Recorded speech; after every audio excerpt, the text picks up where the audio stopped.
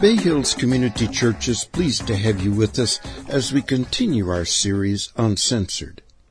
In this series, we've found that some of the topics Jesus covered are uncomfortable. Today, lead pastor David Fossil doesn't shy away from Scripture as he explains Jesus, adultery, and divorce. We're reminded that we should want all the counsel of God, even when it makes us uncomfortable. Listen as Pastor Dave explains how we should desire to be controlled by Scripture, not tears, as he helps us discover 3 words that can impact our lives: apologize, forgive, and accept God's grace. Okay, grab your study guide that's in your program and turn in your Bibles to Matthew chapter 5. Matthew chapter 5 is where we're going to be today. Before we jump in real quick, I was over at Barnes & Noble right next door. We're moving there at the beginning of September. I was right over there yesterday, and oh my goodness, does it look great. How many of you, the team is just doing a fabulous job. How many of you have not seen the work they've done over there? You've not been over there. Okay, I made an executive decision. If you want, right after service, you want to go over there and check it out? You can. You can go over there and check it out. One condition, though, there is a password. A password you have to say before you go in. The password is God loves dogs more than cats. So as long as you say that, you can go in. You really can go in, whether you say that or not. I'm so proud of the construction teams. But beyond that, the worship teams and the usher teams and the hospitality teams and small groups and youth and children, together as a big collective team called Bay Hills, we're making a difference in the kingdom. And so I just want you to know your pastor's proud of you guys, and it is exciting what we're doing. Okay, here's my segue. It's Barnes & Noble.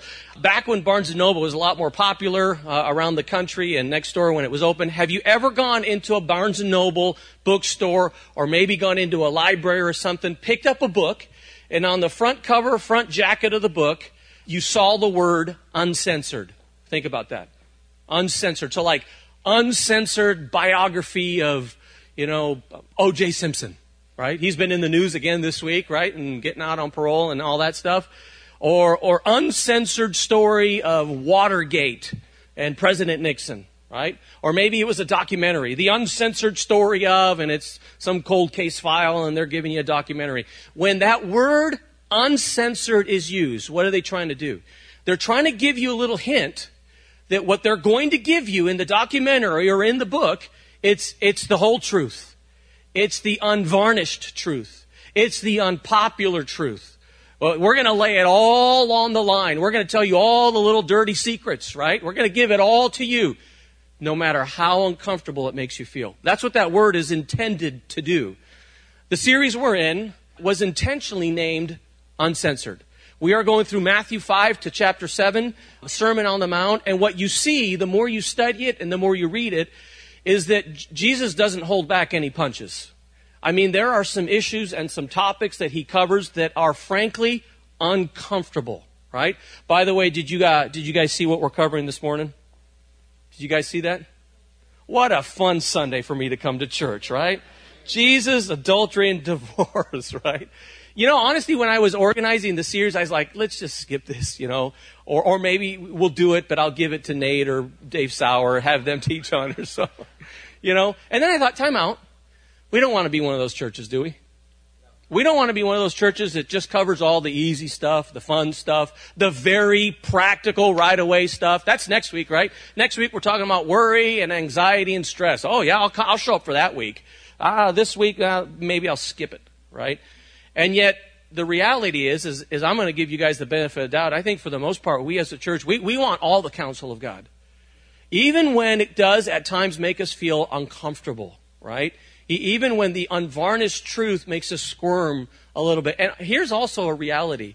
When it comes to this topic of divorce, either we've experienced it, or we were in a home where we saw it, or we have friends or coworkers that are right now going through it. And the more we think about it, this is our entire society. We all at some point in time will deal with this some way, somehow, either directly or indirectly. And so it's worth discussing, right? So I guess before we jump in, I got a question for you. Are you willing, will you allow Jesus to share uncomfortable, uncensored, unvarnished truth with you? My guess is that most of you would say, yeah, I'll take it from Jesus. From you, I'm not sure so much, but from Jesus, we'll take it, right? I'm going to do the best that I can. If this is your first time at Bay Hills, honestly, it's a little bit different direction that we go in. You're going to see a lot more the teacher David, not so much the preacher David.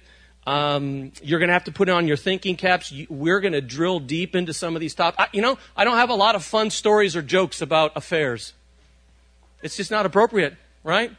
So we're going to dig deep. We're going to cover this topic. And honestly, I will make sure it applies to everyone. You know me. Everyone will get something out of this morning. Okay? So here, let's just jump right in. Matthew chapter 5, verse 27 and 28. Jesus starts, and he says, you have heard it that it was said. In other words, you read in the Old Testament. You've heard that it was said, you shall not commit adultery. But I tell you, in other words, I'm going to up the ante, which he does in the New Covenant. He does in the New Testament, right? The Old Covenant, how did you pay for sins? You had to bring a goat to church to sacrifice. The New Covenant, none of you showed up with goats. None of you showed up with a lamb to sacrifice. Why? Because in the New Covenant, the Lamb of God has paid the ultimate sacrifice for you. You didn't have to show up with a lamb. It's better for you. But with the New Covenant comes increased expectations. You've heard it said, you shall not commit adultery. But I am telling you, I am upping the ante, that anyone who looks at a woman lustfully has already committed adultery with her in his heart. So as we begin, he goes into these two principles. This idea, and let's put the next slide up there, that adultery with my body is always sin. Sex outside of the context of marriage is always sin. But I love her. Doesn't matter. But we're going to get married. It doesn't matter. But I've already left my spouse. It doesn't matter. Sex outside of the context of marriage between husband and wife is always, every single time, no excuse, it's always a sin. But now Jesus ups the ante. Adultery with my heart is also sin. And when he says heart, he really means mind. If you're just thinking about it, planning it, thinking of fantasizing about it right here, it's also sin. Back in the late 80s, I don't know if you're into country western music, but Randy Travis sang a song called Reasons I Cheat. A working day so long, too long, when everything goes wrong, and a boss who don't know that I'm alive. I once had a notion I'd get that promotion, but now I barely survive. A wife too demanding with no understanding of why I stay dead on my feet. A dimly lit tavern, a willing young woman are just some of the reasons that I cheat. The hair that I'm losing and a woman who's choosing to lay sound asleep by my side. The bills they are mounting, that's when I start counting on someone to help soothe my pride. A lady that knows me, affection she shows me, and a smile so easy and sweet. The dreams that I've buried, the load that I've carried, are some of the reasons I cheat. My children keep on growing, my age keeps on showing, like all my old friends I meet. So I'm getting older, my life's growing colder, just some of the reasons I cheat. We've all heard the statistics. 50% of spouses at some point in time have an affair. 50%. Those are staggering numbers. Until the most recent statistics have come out that say that 65% of husbands and 55% of wives at some point in time have an affair. It's breathtaking. It's hard to comprehend. Now, if you're not careful, some of us are sitting here, and no matter where you're at on the spectrum, some of us are starting to feel guilty. You know that's not my style, right? And that's not my style. We're talking truth, and we're trying to say, what do I do now based upon what I've done?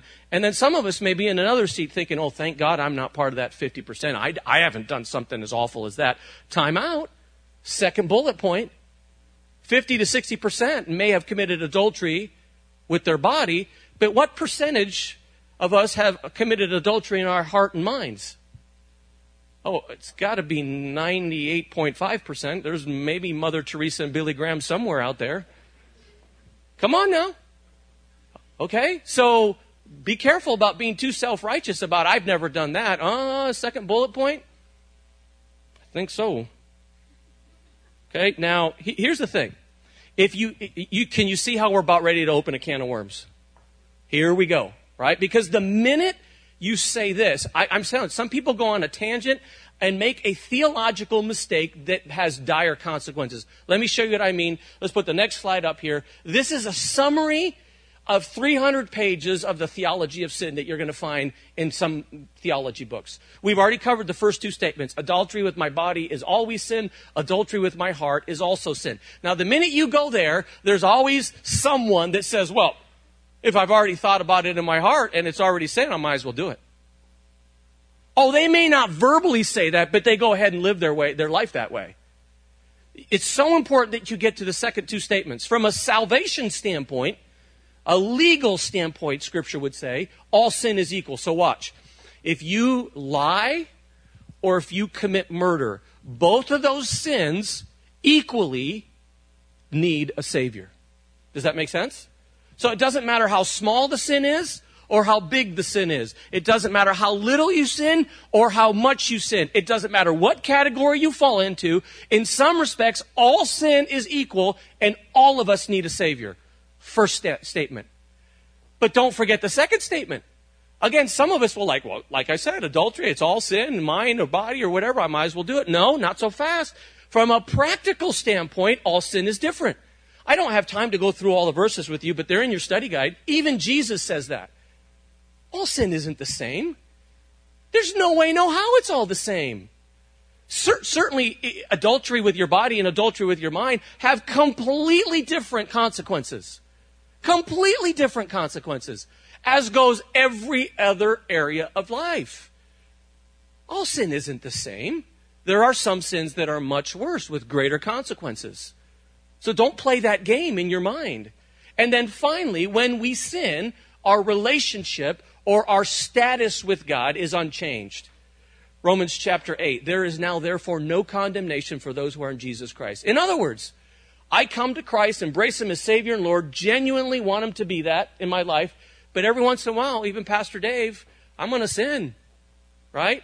He doesn't say, okay, but your relationship with me is unchanged. You are still my son. I've got 3 kids, and sometimes they please me, and sometimes they displease me, but they will always still be my kids. Does that make sense? However, when you and I sin, our friendship with God, some people would say fellowship, but to me that's just too much of a churchy word. Our friendship with God is affected all the time. In Ephesians, it talks about when we sin, we grieve the Holy Spirit. We make God angry. We make God sad. When I sin, I'm still His son. When I sin, I hurt God. So this is real quickly, in 3 minutes, the theology of sin as presented in Scripture. So now, Jesus presents this.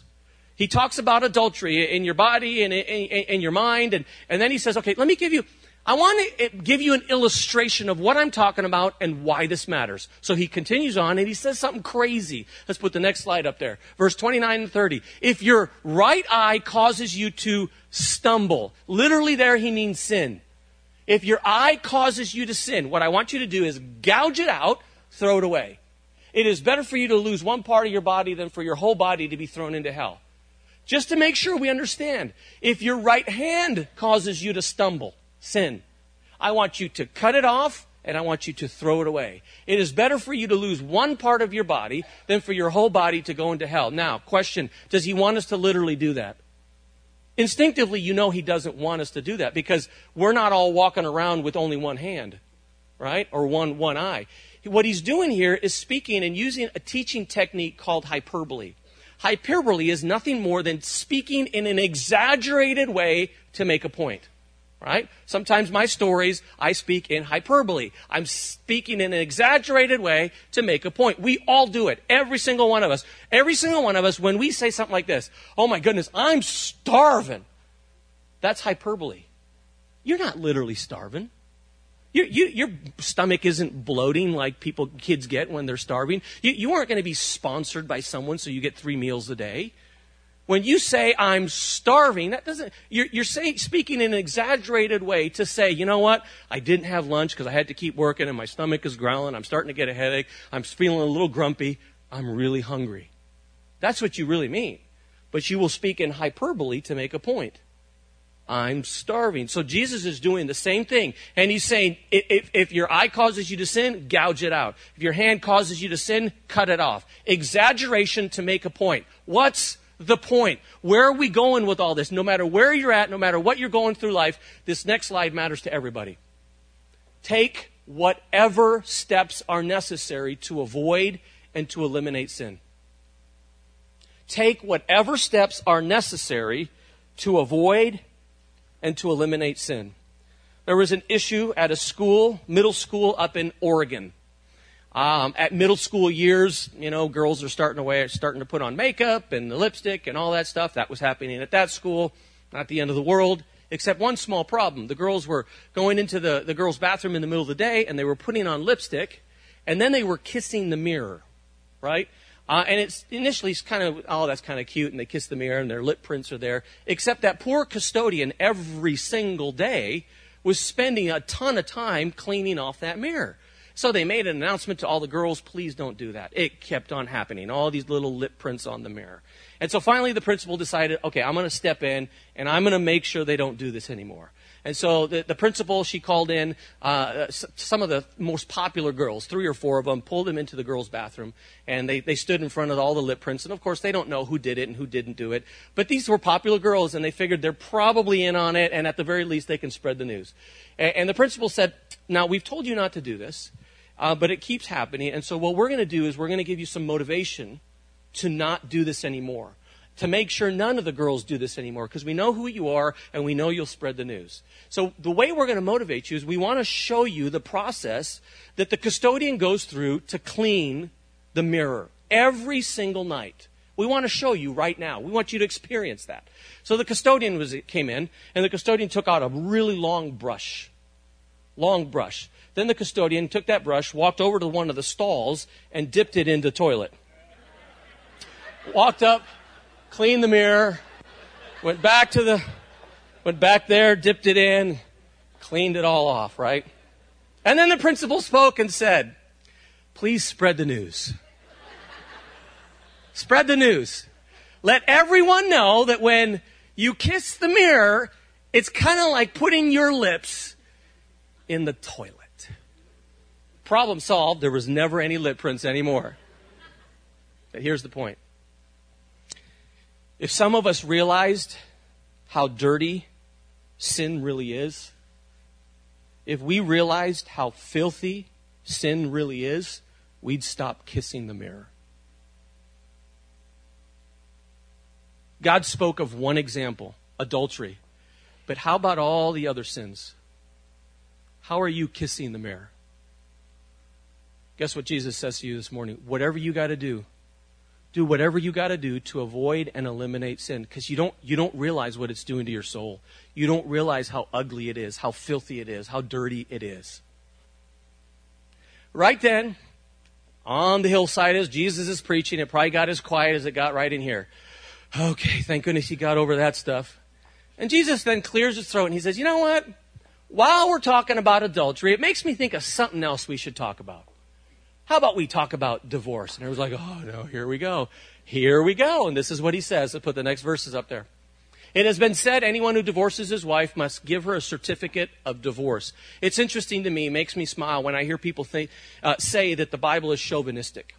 What people don't realize, when you study cultures around the world, it's interesting to note that the cultures, the countries that most mistreat women are the cultures where Christianity has made little or no inroads. Every time Christianity and every time this book makes an impact on a culture, it always elevates the status of women. Every single time.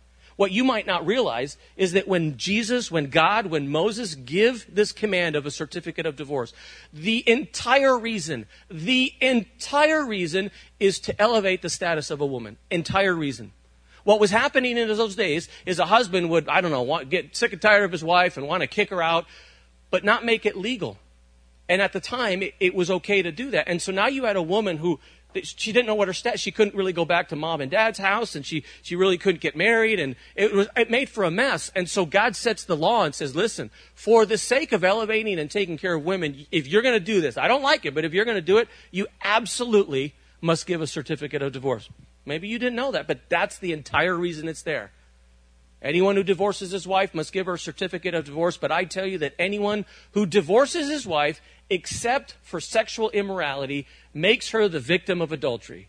And anyone who marries a divorced woman commits adultery. You know, initially when I was putting together this study guide, I had it as a blank, and then I took it out because it was so obvious. I was like, I'm not going to even put it in. But this is what I was going to do. This is what I wanted to say. God elevates and values marriage. Our God values marriage. Our culture devalues marriage. I was like, might as well not even put it on the screen or on the study guide because it's so obvious. Our God values marriage. He invents it and gives it in the book of Genesis chapter 2 in the Garden of Eden. He gives it as a gift. He gives it to bring enjoyment and to fulfillment. And he expects you and me to take care of it and to build it. Our God values marriage. Our culture devalues marriage. Never more have I experienced that than a jewelry store in Hollywood that has a sign out front in the window that says, "We rent wedding rings." But does that not communicate better than anything else what has become of our culture? For God, it is meant to be a lifelong covenant, commitment. For our culture, it's been a temporary contract. That's what it's become, right? I share this. Last time I went to Africa, just 5-6 months ago, they had me do a big seminar on marriage, and to just explain this principle of how it is presented in the book of Genesis, I took 2 pieces of paper, and I've talked to you about this illustration before, but there I literally did. I took a yellow piece of paper and a blue piece of paper, and I glued them together. 1 week later, I'm standing up in front of this big crowd teaching on marriage, and I wanted to explain to them what happens when 2 people come together in marriage and then they separate.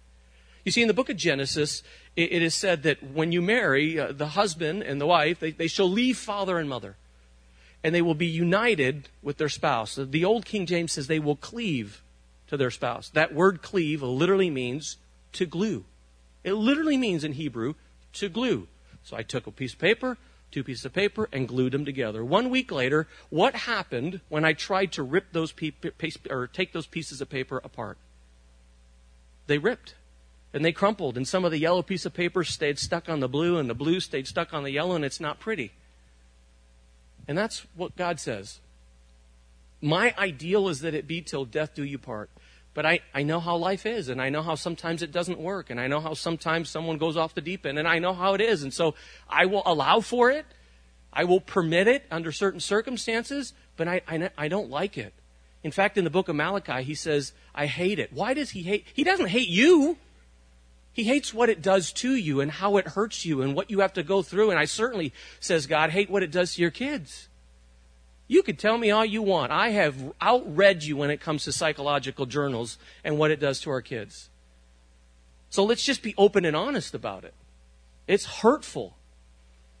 So now what do? Well, let's just dive right in. When is divorce permissible? When is it permissible and thereby remarriage? There's a couple things that you should know. Matthew chapter 5, we just looked at it. You can't divorce except for sexual infidelity. We just talked about that. But then Paul in 1 Corinthians 7 says divorce is allowed in cases of abandonment. In other words, the spouse just pretty much leaves, right? I was 17 years old, 18 years old. I had just finished my first year of college. Just instead of flying back to Spain where my parents lived, I decided to stay in Michigan and work for my uncle in Lansing. He gave me a room in his house. He had a business, gave me a job. It was great. Borrowed one of his cars. My uncle and aunt were going through some trouble. They were going through some challenges. And I remember one particular Friday night, I had finished my job and he had finished. We were driving back home. And as we turned the corner and we saw his house right up there, we saw that his wife, my aunt, had a big van and 4 or 5 of her friends, and they were loading stuff into the van. It was very obvious what was happening. She was leaving him. And I remember looking over at my uncle, and after his shock, I saw a tear. And all I remember saying is, just keep driving. I knew my buddies were waiting for me. This is back in the day when they didn't have cell phones. I lived back with Fred Flintstone, and we went to school together, and no cell phones, so I knew what was going to happen. They were going to wonder, where the heck is Dave? I was going to be with my uncle that night, and I hung out with him for 4 or 5 hours. And while my parents have never experienced divorce, I saw it from the inside. I saw what it did to him and my aunt, who I still love, and I loved her, and my cousins. She just decided to leave. She decided to throw in the towel, and their issues are on them. But it was not fun, as it's not for you when you've experienced it, whether you've gone through it or your parents have gone through it. Now, one of the things that I want to read, and here I spent 6 hours on Wednesday reading like 20 exegetical journals to make sure I got this right. One of the things that we evangelicals don't wrestle with enough. You say, what is an evangelical? An evangelical believes this book is true, fully authoritative, and without mistake. That's an evangelical. That's what we are. We believe in this book. We believe that the sermon is not Dave's opinion. It should be God's truth. So you have any right at any point in time to say, where does the Bible say that? That's why I encourage you on Sunday mornings to open your Bibles or follow along on your phone, or that's why we put verses on the screen. That's what an evangelical is. Here's what we have not wrestled with enough. We've not wrestled with one word, this word right here. Let's put it on the screen. Except. Follow my thinking. Watch. In Matthew chapter 5, Jesus says, there's one reason and one reason only you can get divorced. One reason. Infidelity. Adultery. That's the one reason. Or, the way it says it in Matthew, you can't divorce except for sexual infidelity. One reason. Question. If there's only one reason, that we can get divorced in Matthew 5, how the heck does Paul come around in Corinthians 7 and add a second reason? Do you see the problem? From a biblical standpoint, as you're studying Scripture, if there's one reason in chapter 5 of Matthew, how the heck does Paul add a second reason in Corinthians 7? So very quickly, what you realize is that what's going on in Matthew 5 and going on in Corinthians 7 are not exclusively two reasons. They are examples of an overarching principle. They are examples of an overarching principle. Now, I'm going to tell you the position that I hold. There are other very smart, godly evangelicals that hold other positions. There are many scholars and evangelicals that hold what I'm going to share with you. But I'm also going to share with you that this position is not a cookie-cutter approach. It gets attacked from both sides, and I'm going to tell you why in a little bit. Here's the principle. The idea is that these are merely examples of the principle. And here's the principle. Anytime something happens that severely and significantly damages the foundation of marriage, God permits divorce. Let me say that again. Anytime that something significantly and severely damages the foundation of marriage, God permits divorce. Such as adultery, such as abandonment, such as there could be a third reason or a fourth reason or a fifth reason. Now, the minute you go there, some of you, you're already thinking quickly, oh my goodness, you really opened up a can of worms, because that's very subjective.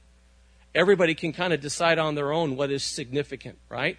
Yes, it is subjective, but it's also good biblical exegesis. Let me give you an example. And I think this example will help illustrate the point that we're making and how this all fits in. Here it goes. God permits a divorce for sexual infidelity or abandonment. How about abuse? What do you do with that one? Even in abuse, there are levels of physical abuse. We know that, right? As a pastor, you know what I've realized over the years? Sometimes emotional abuse is worse than physical abuse. I've just noticed it. I'm not a trained psychologist. I just have to watch. Let's backtrack. Let me give you a very specific example. You have a friend that comes to you. I know you go to church. I know you love Jesus. I'm not going to church much, but I want to please God. I got this situation in my marriage. I want to know, does God permit me to get divorced? And you say, well, tell me what's going on. Guess what I just found out? I found out my spouse has been trying to kill me. Attempted murder. Don't laugh. Why are you laughing? That's not funny. Just laugh. They've been slipping cyanide in my cereal. They've been putting poison in my coffee, right? It's like the cold case files you see on some documentary, right? They're trying to get the insurance money or something. They've attempted murder. I want to know, question, is that permissible in God's eyes for divorce? What would you say? Yes? Okay. Show me. Show me a verse. Show me. You see, that's the problem, right?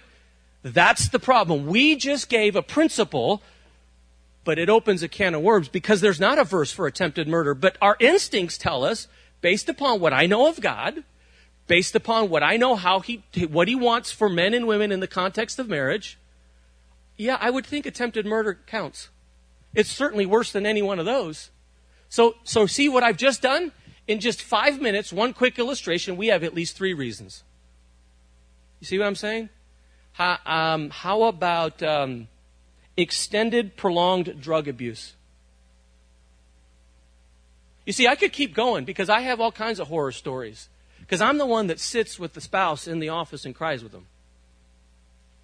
But see, I don't want to be controlled by tears. I want to be controlled by Scripture. And what Scripture seems to indicate is this. These are examples of a principle. Here's the principle.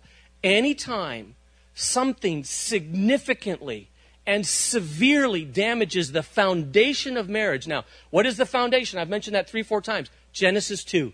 Everything you really need to know about marriage is in Genesis 2, 22 through 25. There it is, all right there. The rest of Scripture just develops it. Anytime that foundation is severely impacted, like adultery, like abandonment, like certain types of abuse, like attempted murder, anytime that foundation is damaged, God reluctantly permits divorce and thereby remarriage if you so choose, right? Now, here's how you get attacked from both sides. I gave you one example. There's going to get the people who say, well, show me a verse. If you can't show me a verse, then I'm not going to believe it. They get upset at me.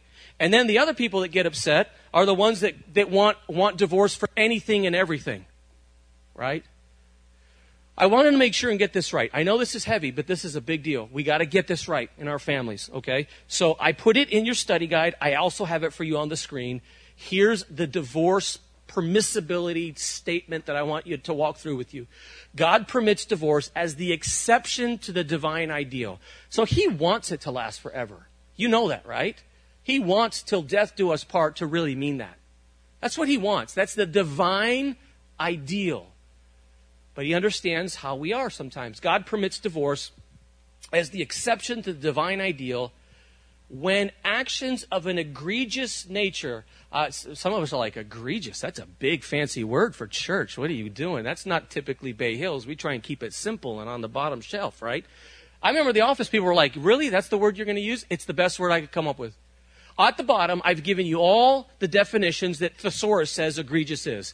It's atrocious, deplorable, extreme, grievous, heinous, flagrant, or glaring. When one of those happens, such as adultery, such as abandonment, and it has so damaged the foundational covenant of marriage, making the relationship irreparable. Now notice irreparable is in quotation marks. Why? Well, I know what you and I mean when we say it's irreparable. But I can't let go of this idea that if this book is true and the God that is spoken of in this book really exists, then nothing is technically irreparable. Does that make sense? So I'm not wanting to throw anyone under the bus, but I also want to say God is big enough and great enough if we give it enough time.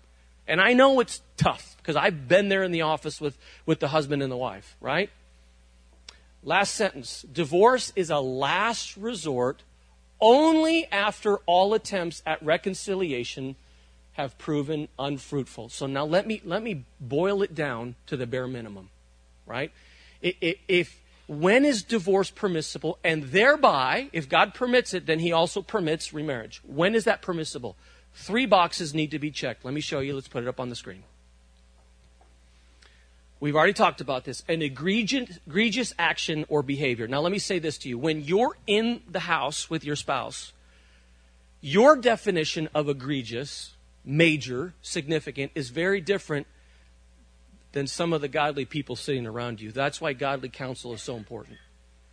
Because you could decide anything is egregious. And I'm telling you, as your pastor, not everything that you think is major or as big of a deal is what it is. Well, he raised his voice at me. That doesn't count. She doesn't give me enough sex. That doesn't count. I wish he made more money. That doesn't count. We've grown apart. That doesn't count. I don't feel toward them the way I used to. That doesn't count. When I say major, when I say significant, when I say egregious, I'm trying to get the spirit of what Scripture speaks of. It's big. Does that make sense? Yes. Some of you are going to take advantage of it. But that's not on me. My job is to present you what Scripture is. But if you check box number 1, you better make sure that some of the godly people around you give you advice. Does this qualify? And in some cases, it does. It does, right? Attempted restoration. You try. You tried. Can I tell you what bothers me the most as your pastor? The one single thing that bothers me most as your pastor. Really almost hurts me, frustrates me. By the time a couple comes and sits in my office and says, we've got problems, it's too late. It's too late. See, there are a lot of couples sitting right here today, and on the scale of 1 to 10, my marriage, I don't know, a 5, a 6, it's okay. It's not bad, but it's a 5. Why don't you think about when it's a 5 or a 6 getting a little bit of help? Does that make sense? If you go to the pastor or the counselor when your marriage is at 0.5 or 1, and it's so hard to every marriage to do kind of open heart marriage surgery, it's frustrating. It's frustrating, right? But you got to try everything. Sit down with your pastor or one of the staff members. Sit down with a counselor. Talk to your parents or someone else that can read a book. You're like, well, I don't like reading. Well, do you like your marriage? I know guys, we don't like, by the way, I don't like reading either. Did you know that? I hate reading. I'm going on vacation a couple weeks. I will not take a book with me.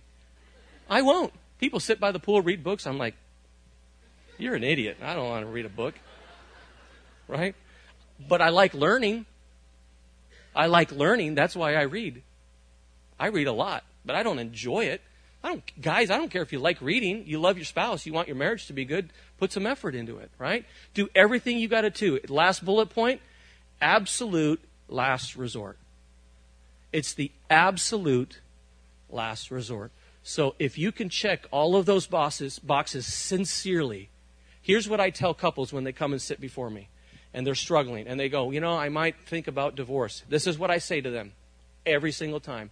You want to be able to say to your God, to say to your kids, and to say to yourself, I did everything I could.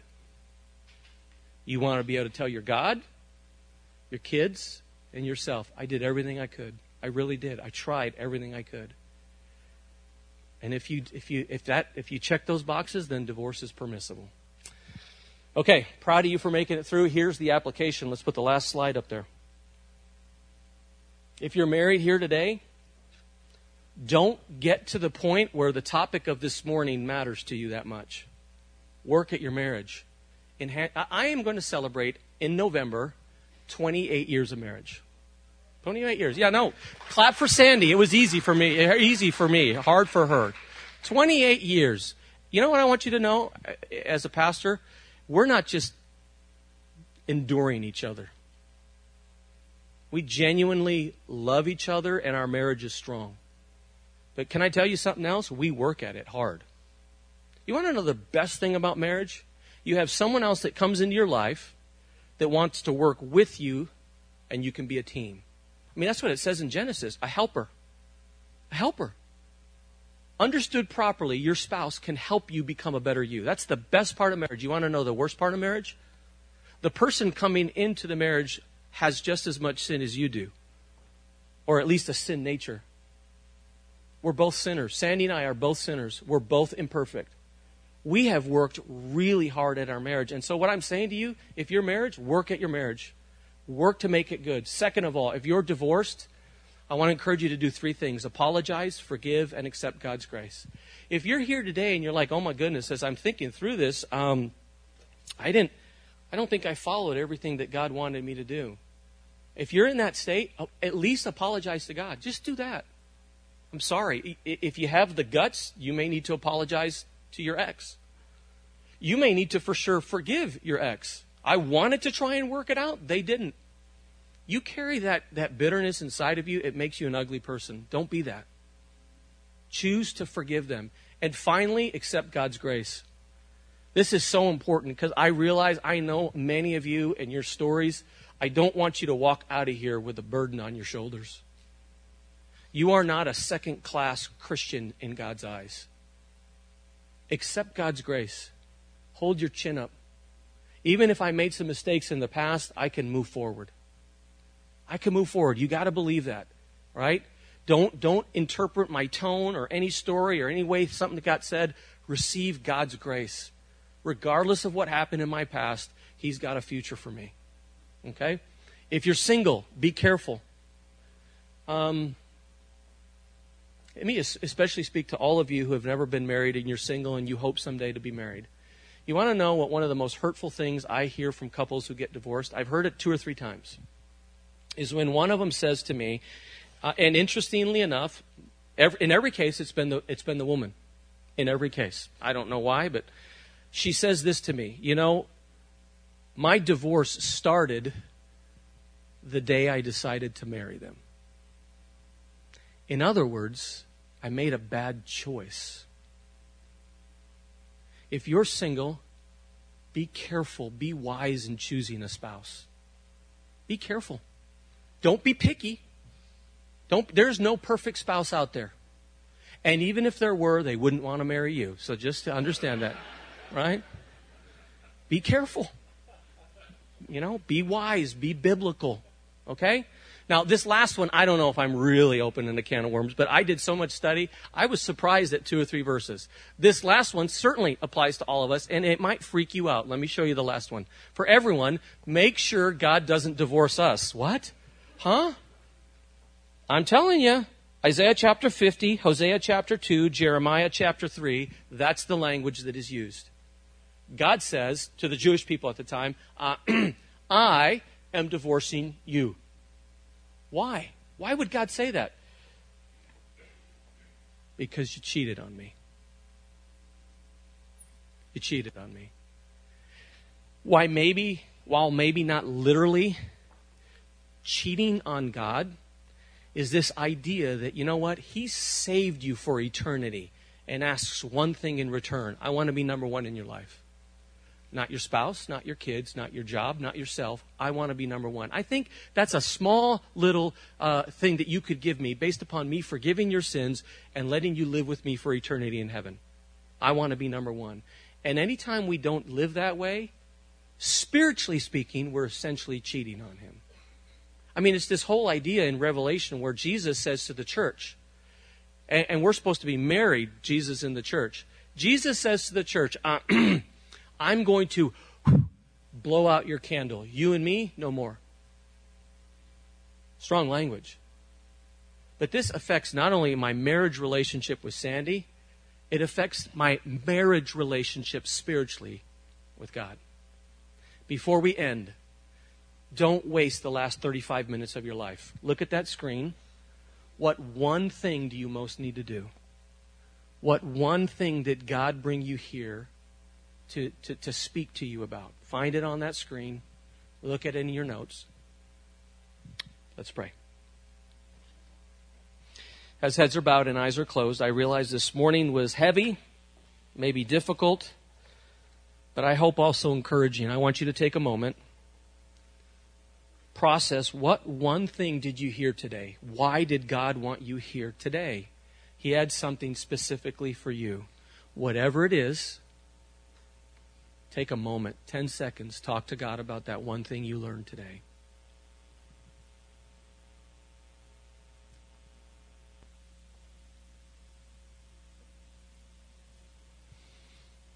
Dear Heavenly Father, you know my heart, and you know that I really didn't want to cover this. because I didn't want to make people feel uncomfortable. I didn't want them to feel guilty. I didn't want them to feel sad. But you also know that I chose to put those to aside to be honoring of the role that you've given me. I put that to the side, wanting to please you more than I want to please people. And yet you have told us and you've promised us that as we wrestle with your unvarnished, uncensored truth, that the truth of what you have to say to us will set us free. Father, I want to pray for many of our friends and brothers and sisters that even right here today have experienced divorce. And whatever language they would use, the baggage that they're carrying or the guilt that they're carrying, Father, I pray that you would release them of that. Father, that they would take it and drop it off at the cross. Irrespective of the role that they played in the divorce, whether it was their fault or not their fault or a combination, regardless of what it is, Father, help them look forward. Help them look forward. Yes, you tell us at times to take a moment and look in the rear view mirror, to look at what we've done in the past and to confess and apologize, make sure we don't make those same mistakes. But you tell us to look just as much or longer through the windshield. Father, may we not be those kind of people that are always looking in our past. Every one of us, you have a future for us. Every single one of us. Father, for those that are married right now, I pray that you would strengthen their marriage. I pray that you would give us the discipline, the courage to invest time and money into our marriage. Father, sometimes we put more money into our cars than our marriage. Invest, Father, in our marriage, regardless of whether that's a retreat or a book or a counselor, whatever that may be.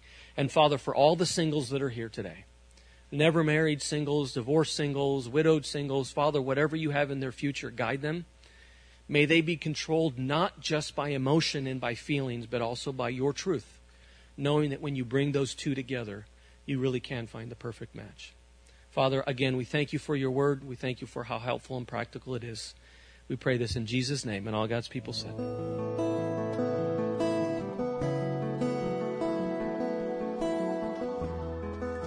It's our hope that today's podcast has enriched your life and answered questions you may have had.